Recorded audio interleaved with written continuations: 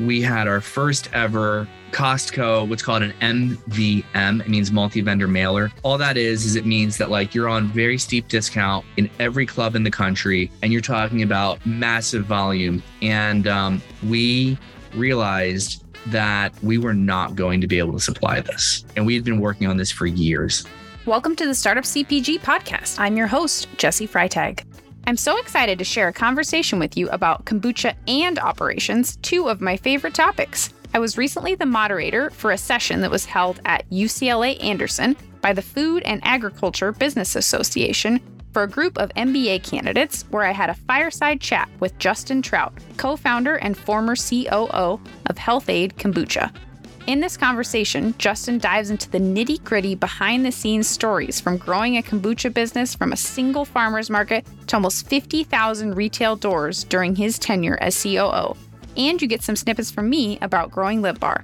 Listen in to learn the stages of Health-Ade's growth, the decision to self-manufacture, the process of transitioning from doing operations work to managing a team of operations personnel, first operations hires, overcoming a year with over 2,000 employees turning over, implementing an ERP system, discerning which experts to listen to, where Justin draws inspiration and why he loves operations, and more.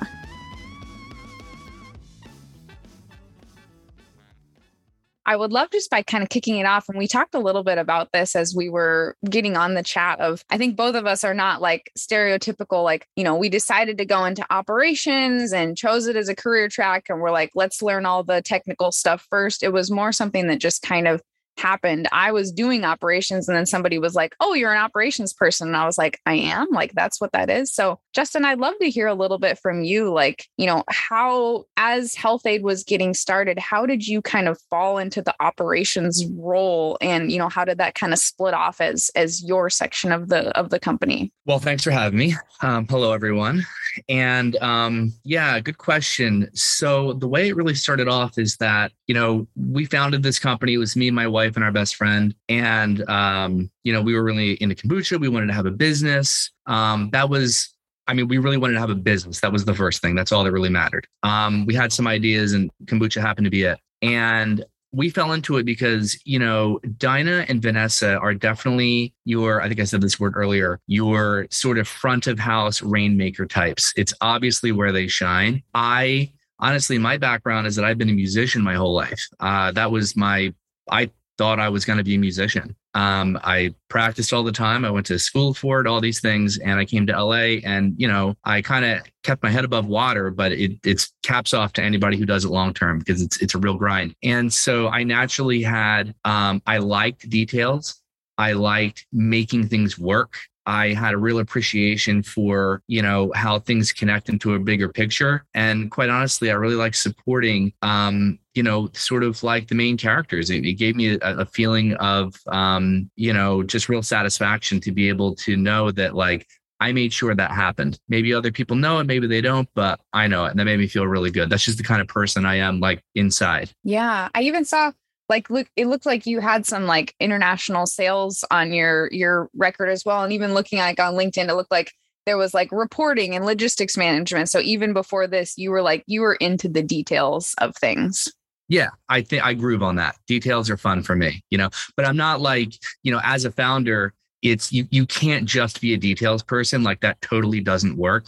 In fact, it's almost like there's a shadow side to the details, certainly as a founder, where maybe subconsciously you can bury yourself in the details to avoid looking at something that's a bigger picture item. And, then in a sense, it's almost like you can tell yourself that you're not responsible or it's not your fault or, you don't have ownership over something much larger. So if I'm talking to a room of potential founders here who want to understand about operations, it's like the details are great. They're important, obviously. However, you have to be able to zoom in and you have to be able to zoom out. And if that's a struggle for you, maybe identify that blind spot and try to find ways to remedy it, whether it's with a co-founder or certain types of coaching or just techniques that you can use to be able to make sure that you're not getting caught in your own little corner of the world too much. Mm-hmm. Yeah. And as Health-Ade was getting started, at what point did it kind of become a full-time operations? Maybe you even realized it was operations at this point. Like, were you still making things at home? Had you moved to a facility? Like, what did kind of at first look like when you kind of full-time were devoting, all right, all day, every day is Health-Ade operations? When was that stage? Yeah. So good question, because in the beginning of the business, there were the three of us, and then we had hired some people, to kind of help out in production and maybe to help out in farmers markets and some deliveries and things that were really early on. But it was, at least for me, Dinah, Vanessa, the co-founders, it was everybody does everything. And we reached a point where early on where we thought, wait a minute, this is ridiculous. This is never going to work. And so really simply, this is like totally simple. We just took some Post-it notes and we went through, and on each Post-it note, we wrote something, a job, a role, some kind of part of the business. Didn't matter what it was, like putting bottles into boxes, driving them someplace, getting new customers, recording our sales, like every little thing, right? We were awfully young and just stuck up on a wall. And then we went through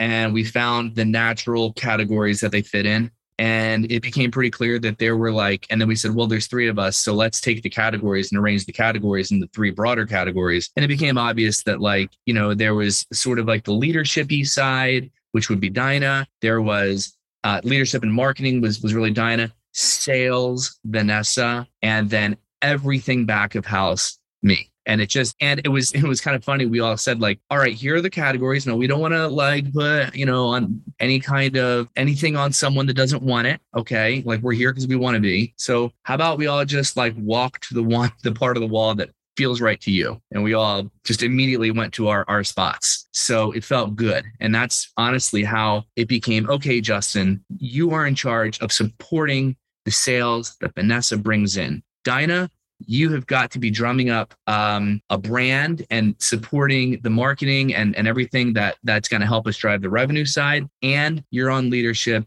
which has some of the broader areas of what do we stand for and helping us with employee relations. And before we even had investment. And then, of course, as it grows, then, the CEO does all those functions. Right. Yeah. I really like that method of kind of basing on different people's strengths, because I think too with operations people can look super different. Like operations doesn't have to mean one thing. You may be really strong in one thing and that may mean someone else on your team does it. There doesn't have to be a traditional, this is exactly what an operations person always does. It can be very strengths based. And I love that approach of just, using sticky notes and thinking about what each person is good at and what they should do and what they like to do. It makes for a lot happier, cohesive team. Yeah. Well, the output's better too.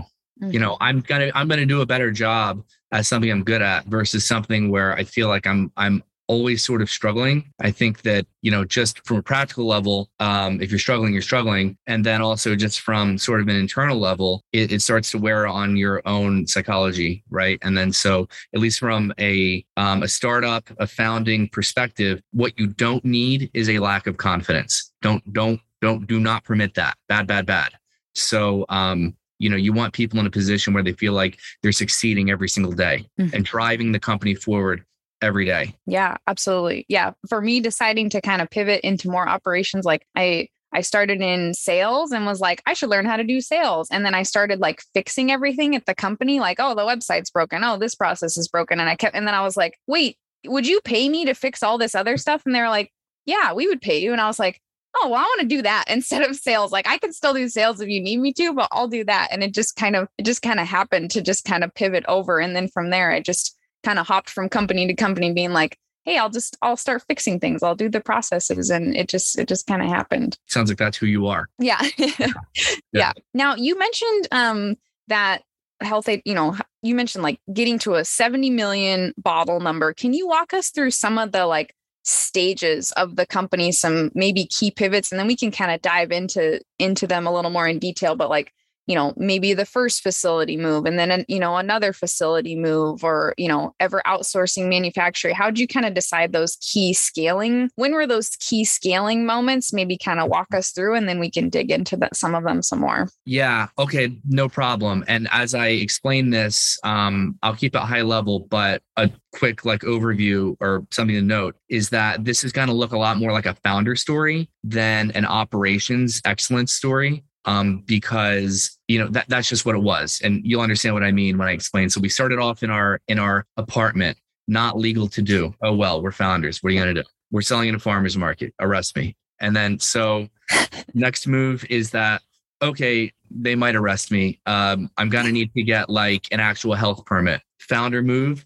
Well, we don't have any money and we don't know how to get a health permit. I don't know what this is. So we just, failure is not an option, right? Cannot fail. So we thought, how do we get this? And a random idea was a friend of a friend had a bake shop in Manhattan Beach. And we went to her and said, hey, what if each of us worked a shift for you? Because you're the only person here. So you're losing your hair trying to work. What if we each worked a shift for you? And in exchange, we put some kombucha jars in your back of house and you give us your health permit number. Good? She was like, yeah, like start now. Bang, have a health permit number. Next, we were expanding. We needed a facility. I found one, I thought, and it turned out that it was going to take like $100,000 to turn it into an actual food production area. I told the landlord, I was like, hey, I know that I signed this, but like, I can't do it. So he was upset with that and he thought like, oh, wait, I have a solution. There was a company that had a test kitchen that was fully permitted, but they didn't want to use it and they wanted to sublease it. And, a bunch of random stuff came together. Bang, we're in that site.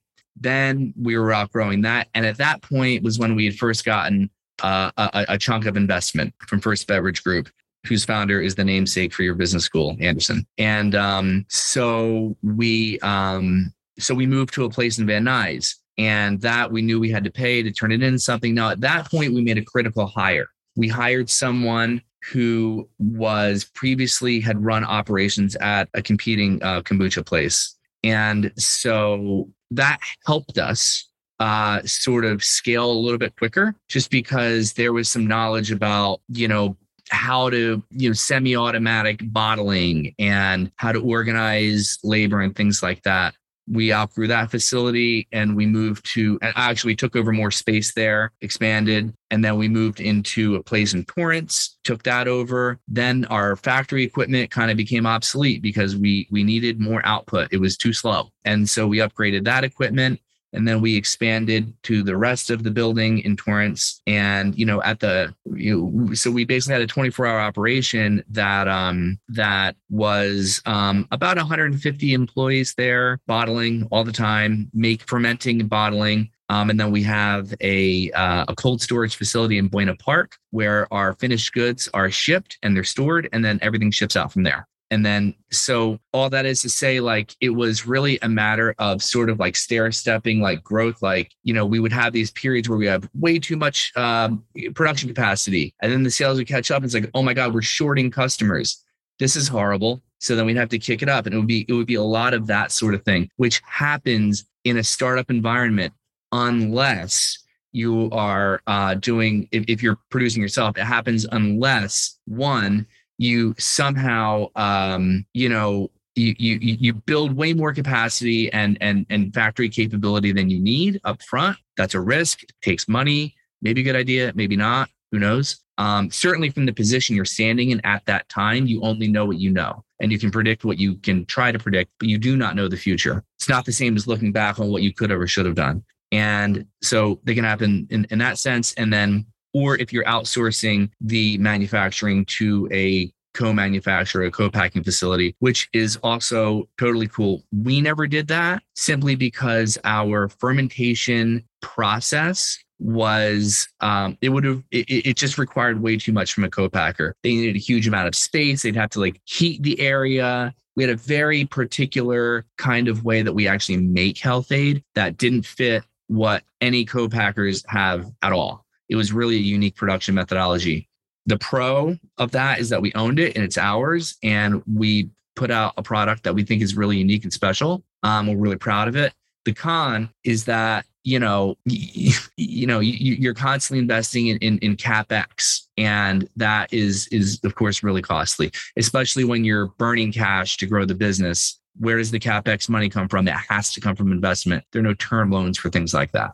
So it was it was tough. but that's kind of the quick overview of the answer. Yeah. I was going to ask why you hadn't gone the co-manufacturing route. So that's super helpful. But because most food and beverage companies by and far are co-manufactured, and operations people that work in a startup that outsources their manufacturing versus operations people that work in someone that does their own manufacturing can have super different roles. I was in a self-manufactured startup, and as I've encountered people that work in ops, that they're like, oh yeah, I send off 4 orders a year to the co-man and then they make it. And I was like, oh, that's very different than the day-to-day of managing a labor force, keeping them employed, upgrading machinery as you need it, negotiating leases yourself and all of the licenses that you have to get and everything. So it's a very different type of setup. Just different. I wouldn't say better or worse either. Just different. Yeah.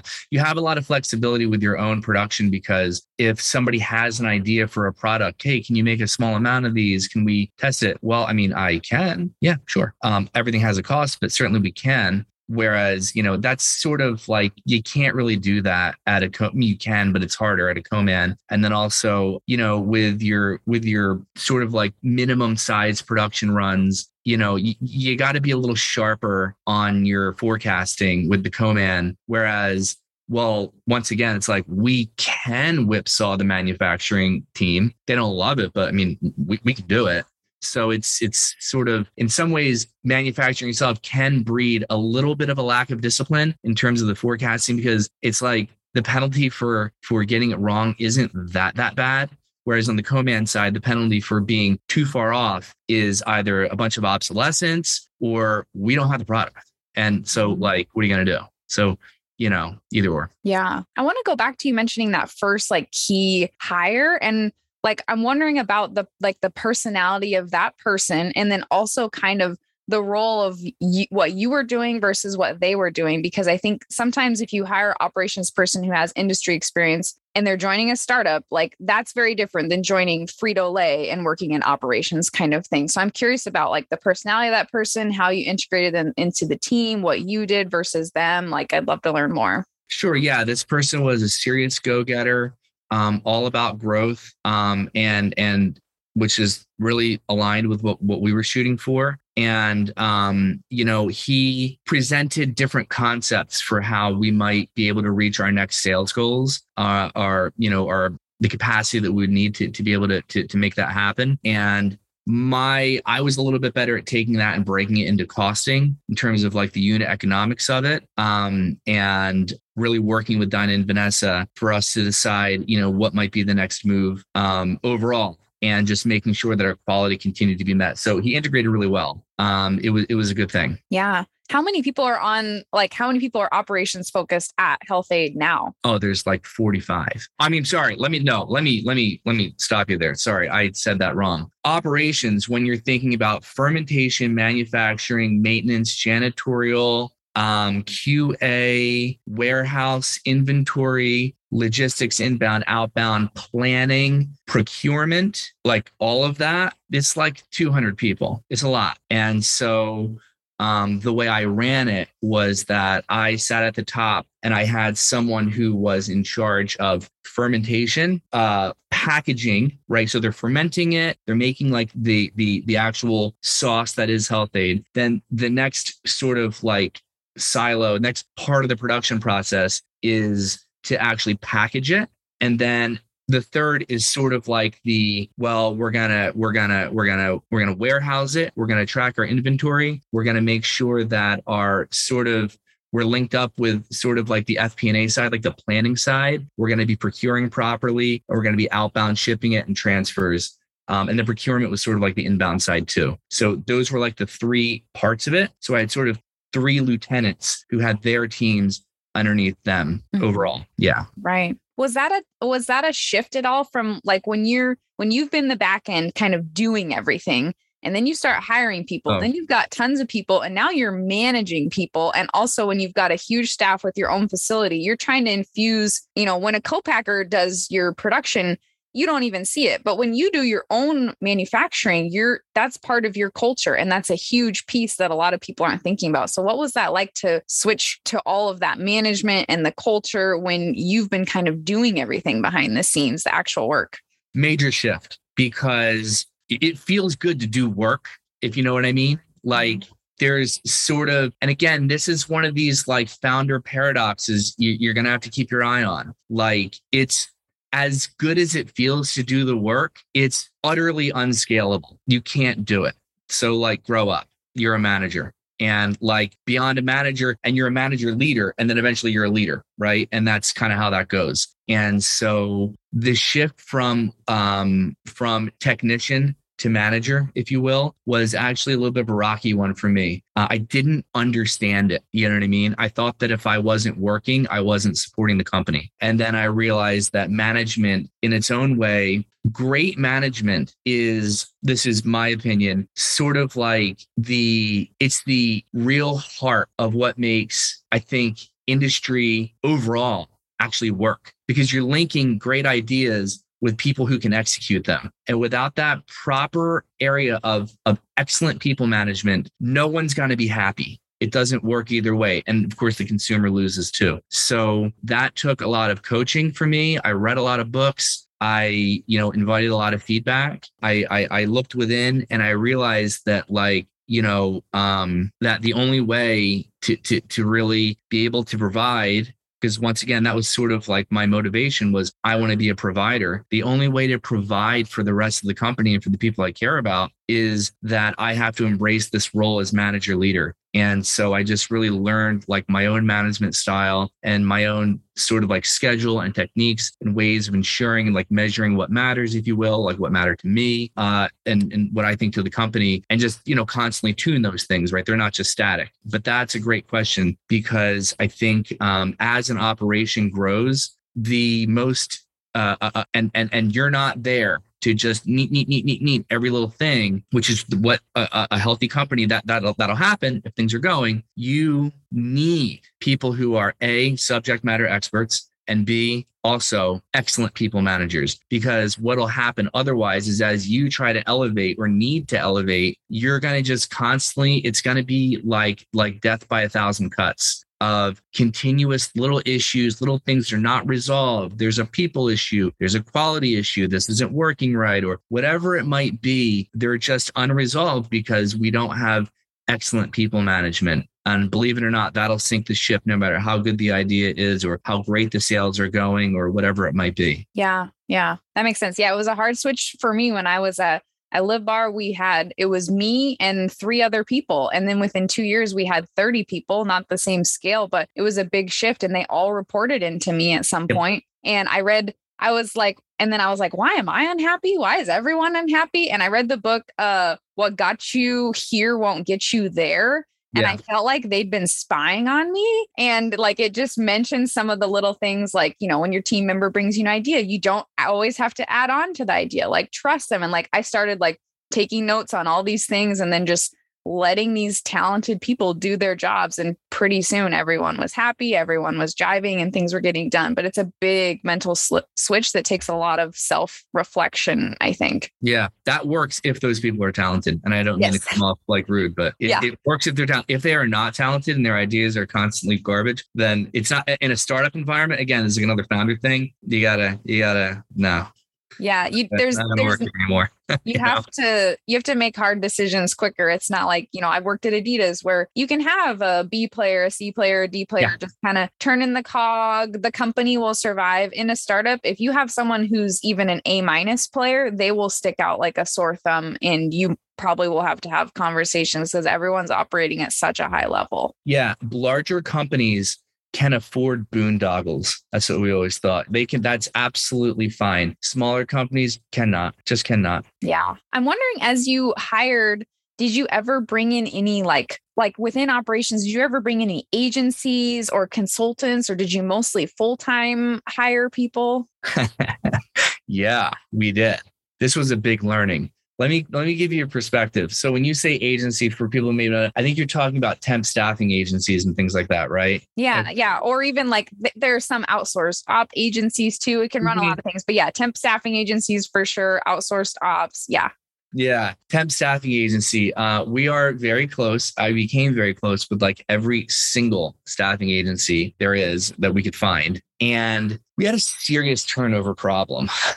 Just to put it in perspective, we ripped through 2,500 100 people in 1 year. That's too many by anyone's metric. And it's because the nature of the job was tough. Like you're fermenting, and the way like you ferment kombucha, if you've ever made it, like you want it to be like in a warm place while it's doing the fermentation process. Yeah. So imagine just multiplying that by like a huge, huge number. So we have like this huge, basically like oven where you'd have to work, and there'd be forklifts pulling these things around. It sucked, honestly.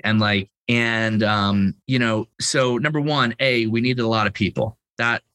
So obviously the more people you need, the harder it is, right? That's just sort of right. One thing. Then the other thing is that at that time, we were not really good at our planning. That was something that we knew we needed to improve on. And that was more of a interlink between finance and sales. We weren't great at planning. So what we were doing is more or less like taking orders and then taking 2 weeks to build the orders and then shipping them out. And we are trained our customers to work like that. Well, on the one hand, it's great because, like your working capital is pretty limited. All right. But what would happen is that the hours and the time, which is that the employees were working or the associates, the people there, was completely unpredictable, completely.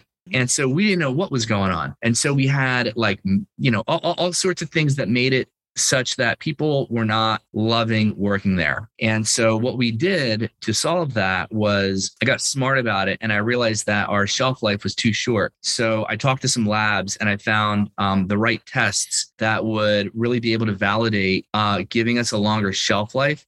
Heads up, if you have a food product that has an expiration date, when you ship it to like the distributor, typically you're not shipping, you guys probably know this, I'll say anyway, you're usually not like I'm not shipping from me to like Whole Foods or Albertsons or Trader Joe's or something. Well, Trader Joe's, yes, you are. But others, you're typically shipping to a distributor who then warehouses it and then ships it to the end customer, right? So the distributor, who is your customer basically, will only accept product that has 60% of shelf life left on it or whatever like that, right? Some kind of, you have a way, right? So you can only sit on your inventory for so long until it's starting to obsolete out, date out. So what I needed was more time on the shelf life. And then what we could do is start building, get better at planning and start building to an inventory goal. And then what we would do is if orders were too much, we would just dip into the inventory, and then it wouldn't hit production immediately as like oh my God, you got to build more. We would just make sure we replenish that safety stock, and we'd be building to a safety number. And what that allowed us to do was to start to regulate the workday, put in simple, clean shifts that were manageable for people. And then we were able to cut way down on the turnover. And then from there, we were able to make a lot more full-time hires and then have a more stable staff. I don't know if that was your question, but yeah, I've dealt with that. And then of course, we've also had consultants on other sides. We had consultants for, before we really could afford or felt the need to build out our own quality team with a bunch of quality professionals and things like that. We would outsource and have people help us with the different logs and records that we'd have to keep, our HACCP plan, which is a food safety documentation that you need, and things like that, and help us with all of that. And then really just make sure that we're executing on that and we're logging everything properly. So they would sort of give us direction and we'd work together, and then we would execute on all that. And that was really helpful until it made a lot more sense to just have, that staff completely in-house with our own quality expert team. Mm-hmm. Yeah, that makes sense. Yeah. And on the hiring side, I think in my first year at Live Bar, I think we were very small, and local. We went through 100 employees. So yeah, the turnover can be super high in a manufacturing environment. And so hearing those numbers does not surprise me. It sounds like you figured out some ways to reduce them, but it's a totally different bear than when you have a co-manufacturer out, they're figuring out the labor and all of those things. It's a huge thing to have to figure out as a founder and as the leader of the operations team, even though it seemed, sure, it's, I had people like, well, why do you do that? It's HR. And I'm like, well, yeah, but the operations person is responsible for if people are there to make the product. And, as a small company, it's not like you necessarily have an HR director right away helping manage these things. You have to figure out how to make everything work on the go and get the product made and out the door. Yeah, for sure. And then there's sort of like the natural rubs that certain departments have. It's just like part of life. And I have found that manufacturing and HR has a natural rub.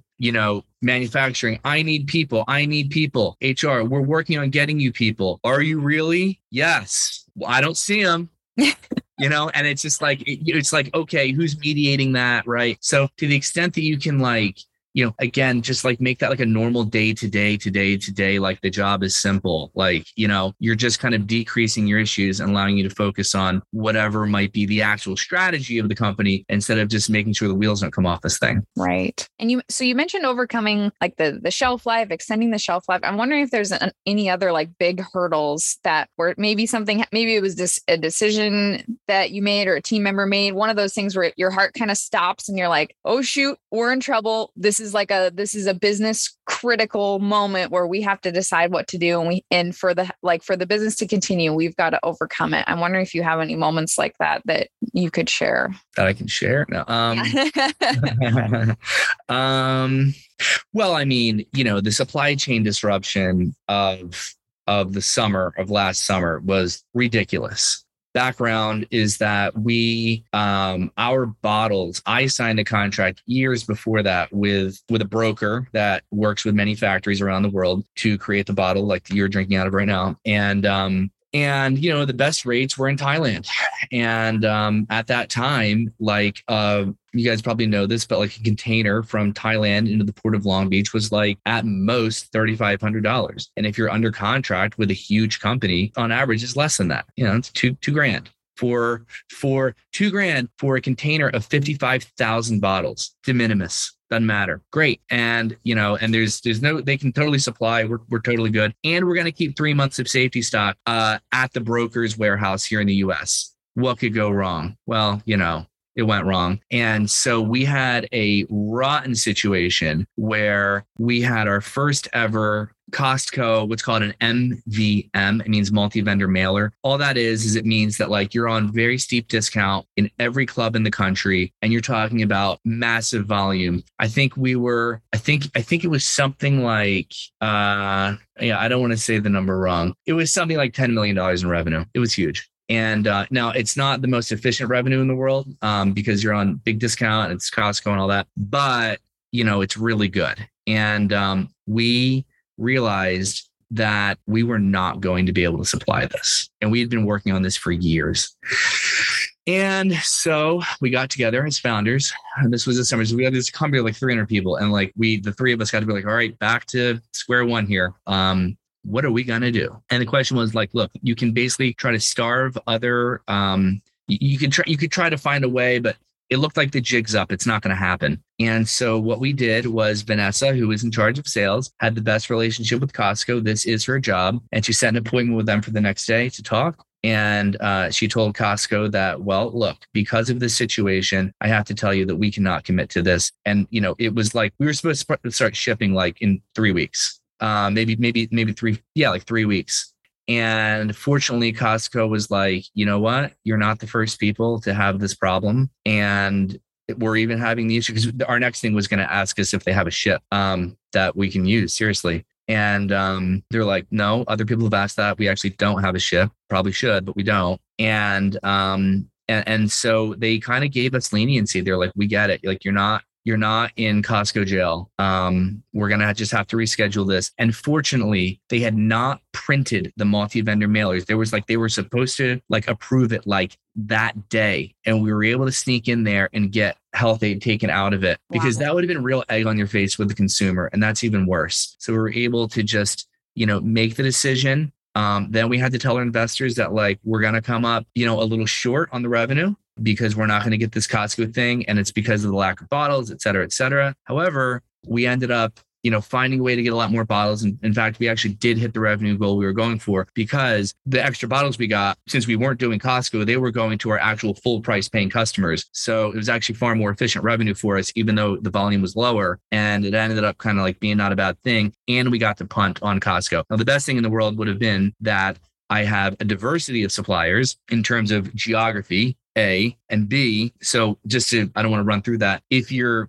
have somebody in Asia, then it's probably good to have somebody like maybe stateside, right? If that's where your company is located and that's where your manufacturing is, just to be sure. We've all learned that. Let's not forget. Secondly, that not only a diversity of suppliers, but if it's something that's not a bottle, and let's say it's like an ingredient or something, can you have a diversity of inputs? Meaning that like, if this particular thing, if you gotta have tangerine juice, well, could you take clementine juice? Could you? Be prepared for that. Because once you're in a global supply chain situation, the first thing to go are like esoteric, like, oh, you want unfiltered, organic, raw tangerine juice and you need a tanker of it? No, we don't have that now. So I don't care. You can't pay for it because it doesn't exist. And so you're like, So you need both the diversity of suppliers in terms of geography and then in terms of critical inputs. You can't be perfect at that, but that's worth doing a review of once a year to ensure that like, should the worst happen, you as the operations head are going to say, don't worry, I can supply. I got this, and then you scramble and figure it out. So yeah. I didn't know that before the pandemic, by the way. Like, yeah. I wasn't born with that knowledge. Yeah. Yeah. Something that you learned along the way. Yeah, man. At Live Bar, we had a compostable wrapper that we did not have a backup for. And that was something during the pandemic. Again, it was produced overseas. It would come over in containers and it was like, well, just don't have that anymore. And when you've been advertising as the only compostable energy bar on the market, and then you're just, you can't just switch to making, using single-use plastic all of a sudden. And so I was talking to every person around the country and the world that would talk to me about, can you make some compostable packaging? Can you make some? And yeah, it's wild. We've all learned the hard way that you have to have a lot of redundancies in your supply chain. Yeah, for sure. Yeah. I'm wondering if there's anything like things that stand out to you as like your favorite parts about working in operations. Like, is it, where you're like, oh, like I just love when these pieces happen, or this is what makes me keep coming back to it and what really makes me love it. Oh, well, there's a couple of things. I mean, you get really close to people, like with anything, you know what I mean? And it's just like, we have such a range of people from all different backgrounds and like job functions and sort of experience and all this stuff. And like, people take actual pride, especially when you're actually making something. People take a lot of pride in that, and they like seeing it in the store. They like knowing that they, were an important hand in that. So like that was really cool. That is really cool. And then the other thing is, I know this sounds silly, but watching bottles just whiz through an extremely high speed packaging line, just getting filled with total German precision is just like, yeah, it's pretty satisfying. Yeah, that's cool. So I like that too. Yeah, I love that. I can watch machinery I went and took it. I asked our corrugated cardboard company if I could come tour. And that was like my party story for like years. And my friends are like, that's really the like highlight. And I'm like, yeah, for an operations person, it's so cool to get to watch machinery and efficiency. It's beautiful. It's amazing that it's mechanical. People think everything runs from a computer. It's like sort of, but everything, the sizing and the gearing and everything about it, it literally is a mechanical thing. Yeah. That's why it doesn't mess up. Can you believe it? And people are like, yeah. So it's amazing. Yeah. Yeah. It's so cool. And I think, getting to be behind the scenes operations is a field where, a lot of times if you run a really cool marketing campaign, everyone will be like, wow, your marketing team is amazing. Everyone will praise the marketing team. If you produce on time, you don't have any late shipments, no one will mention operations. It's when everything goes wrong that somebody's like, oh, you guys missed a shipment. And you're like, we've been shipping 99% on time. That's when somebody mentions operations. And so I like the being able to be behind the scenes and just make the gears work. But yeah, a lot of times people don't think about, or, it's not very glamorous compared to some of the other areas because people don't think about you unless there's a problem a lot of times. Yeah, that's the way we like it. At this point in the conversation, MBA candidate Julia Schweitzer moderated questions from the audience. The first question not caught on recording was, what were the key hiring criteria for operations at the mid-level stage? And how did you hone in on A-plus folks? I'll go. Yeah. So when you're mid stage startup, what do you focus on? Growth. So you need people that, it's not that helpful. Usually in my world, if they managed a Coca-Cola for 20 years, that's just not growth. They didn't build anything. So I'm looking for somebody who, in whatever their functional area might have been, it's that they took something from here and they moved it to here. They made it far more efficient. They are an excellent manager. They themselves are very good at hiring the right people, and that they, in terms of like process, they are able to create process, change process. They have a process for how they implement change and this sort of thing. And they're not just going in without really any experience doing that. And what I don't want, so that's, I'm saying, be wary of someone who has like too big of corporate job experience, because there's just typically not a lot of change. On the other side, be careful of somebody that comes in and wows you because they know how to run and gun. You don't want that either. If you want to run and gun, find a founder that you can find that. I'm looking for an operations professional who knows how to create change and can be a great manager. So that's kind of like my watch outs there. Yeah. And I would just add that I'm also always watching the little things that people do that aren't necessarily related to operations. I actually just had a guest on the Startup CPG podcast who said they made their best operations hire through their Dungeons and Dragons group because they were such a good dungeon master and they were so organized. Mm-hmm. So, and like I found my best operations hire through my third-party logistics provider. They were a fulfillment person. This person, I saw how they worked. I saw how precise they were, how organized they were, how much passion they had for their work.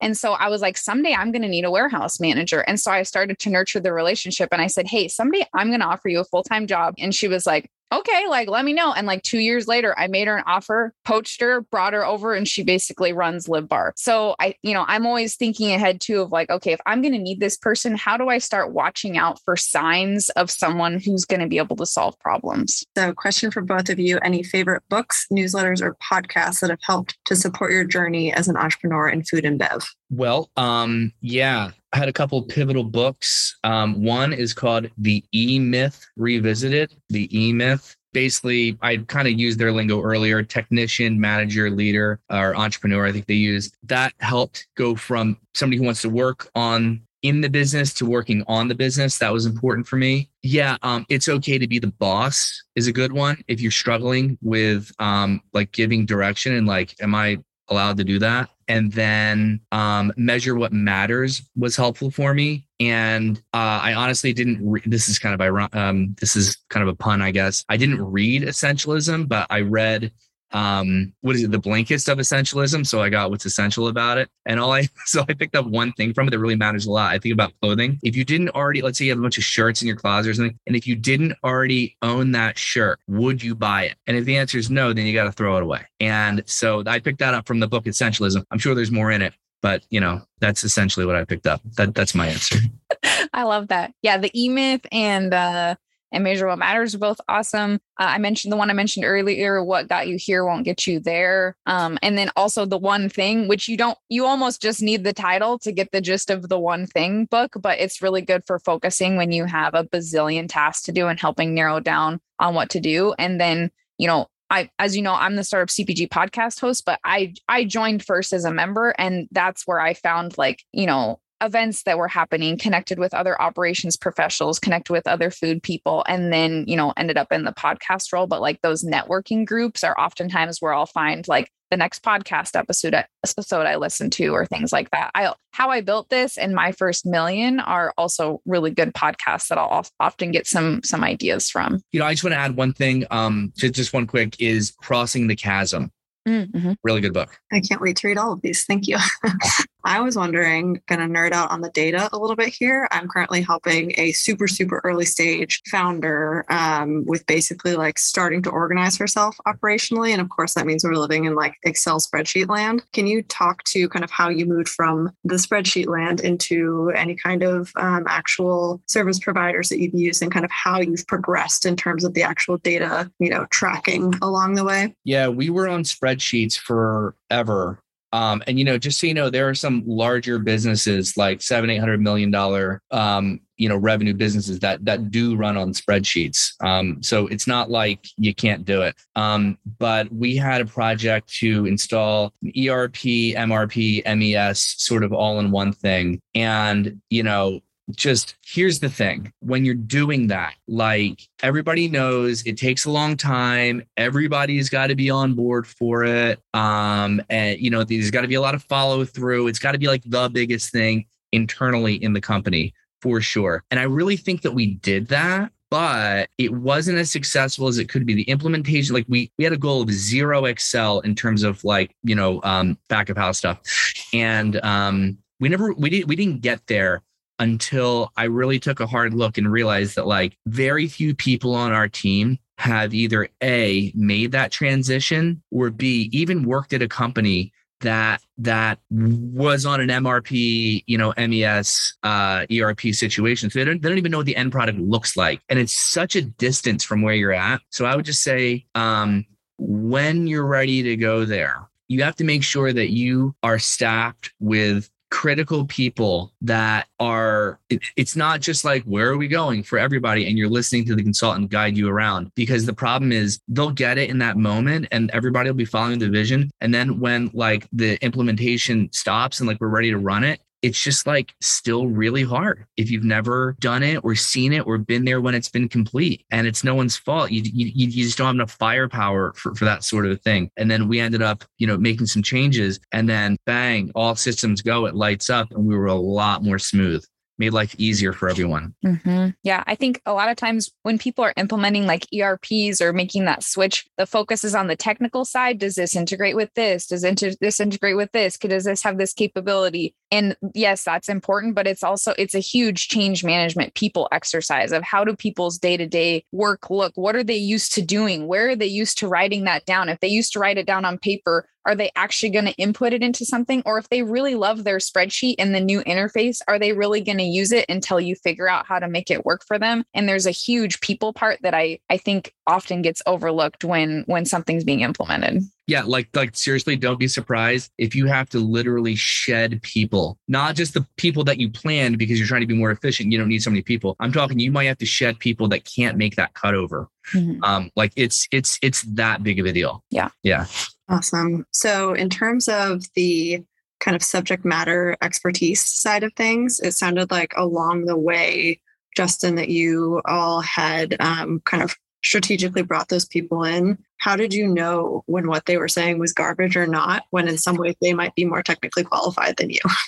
Yeah, look, I mean, we're smart people. So you kind of get there, you want to use your network. So as someone is throwing out acronyms and all this stuff and they're bip, bip, bip, you're like, okay, just dig, ask some more questions about it. Can they actually speak in like commonplace language and explain it? Does this make sense to you? Just remember that if you're to the point where you're hiring subject matter expertise, you're a pretty smart person. Like you got kind of far. So trust yourself. And if you're like, it's like the old Warren Buffett thing, like Warren Buffett doesn't invest in businesses that he doesn't understand how they make money. Yeah. Is he missing out on tech? Sure. Does he have like $1 trillion? Yes. You can also you're like, I'm sorry, I don't understand that. And if you don't understand it and they can't make it clear to you, then something's going on there. And then also like, you guys at your school have an incredible network, like, reach out, talk to people, get some reps, bring someone else in on the interview, like do what you got to do to really suss out, like, is this right for me? Or is this a bunch of like, am I getting wooed? What's happening here? But, like, don't do anything that you feel like, well, this is a wild risk, but here we go. It's like, no, you should feel good. You should trust it. You should know what's up. And if you don't, then, just remember you're a smart person. That's all I'd say. Yeah, I think that's a really good point. Because I know I initially, especially being new to the food industry, I was like, oh, I should hire experts that know more than me. And then they would say things that didn't make sense. And I was like, oh, I just must not understand. And then I would dig into it and I'm like, no, they just don't know what they're talking about. And I could do this better. Yes. And I started to like listen to myself. I'm like, when I smell bullshit, it's bullshit. Like, and you just gotta be like, okay. And trust that, like Justin said, you're a smart person. You can figure it out. And if people can't, the mark of a really good expert is that they can explain it in terms that anyone understands. And also if people are relying on confusing you as their selling tactic, they're probably not someone you want to work with, because you want people who are going to be open and like interesting to go back and forth with, and who's going to be a partner to your business, not someone who's going to be like holier than thou of like, I'm coming in to save your business. And you want a partner who gets it and who's on your team and is on the same side as you and not an adversary. I love that. That is a very empowering note to end on. I guess, are there any like last little nuggets you would want to make sure that the few of us who are left would want to hear? And if not, then we can wrap it up. One last nugget. If you're a founder, this path to profitability, let me just give you a quick nuance on path to profitability. If you're above the line, below the line, if your gross margin structure is garbage, you don't have a path to profitability. Okay? Like, get that right. Seriously, focus on it. If your path to profitability is you're not profitable because, well, my gross margin structure is right, but I'm spending a lot to acquire customers, perfect. Completely different world, okay with me. But if it's because your gross margin structure is atrocious, and we're going to get to that when we scale or sometime in the future, that just means you don't have any discipline in that area. And I'm telling you, once the money dries up from either the investors or revenues slow down or any one thing goes wrong, you're screwed.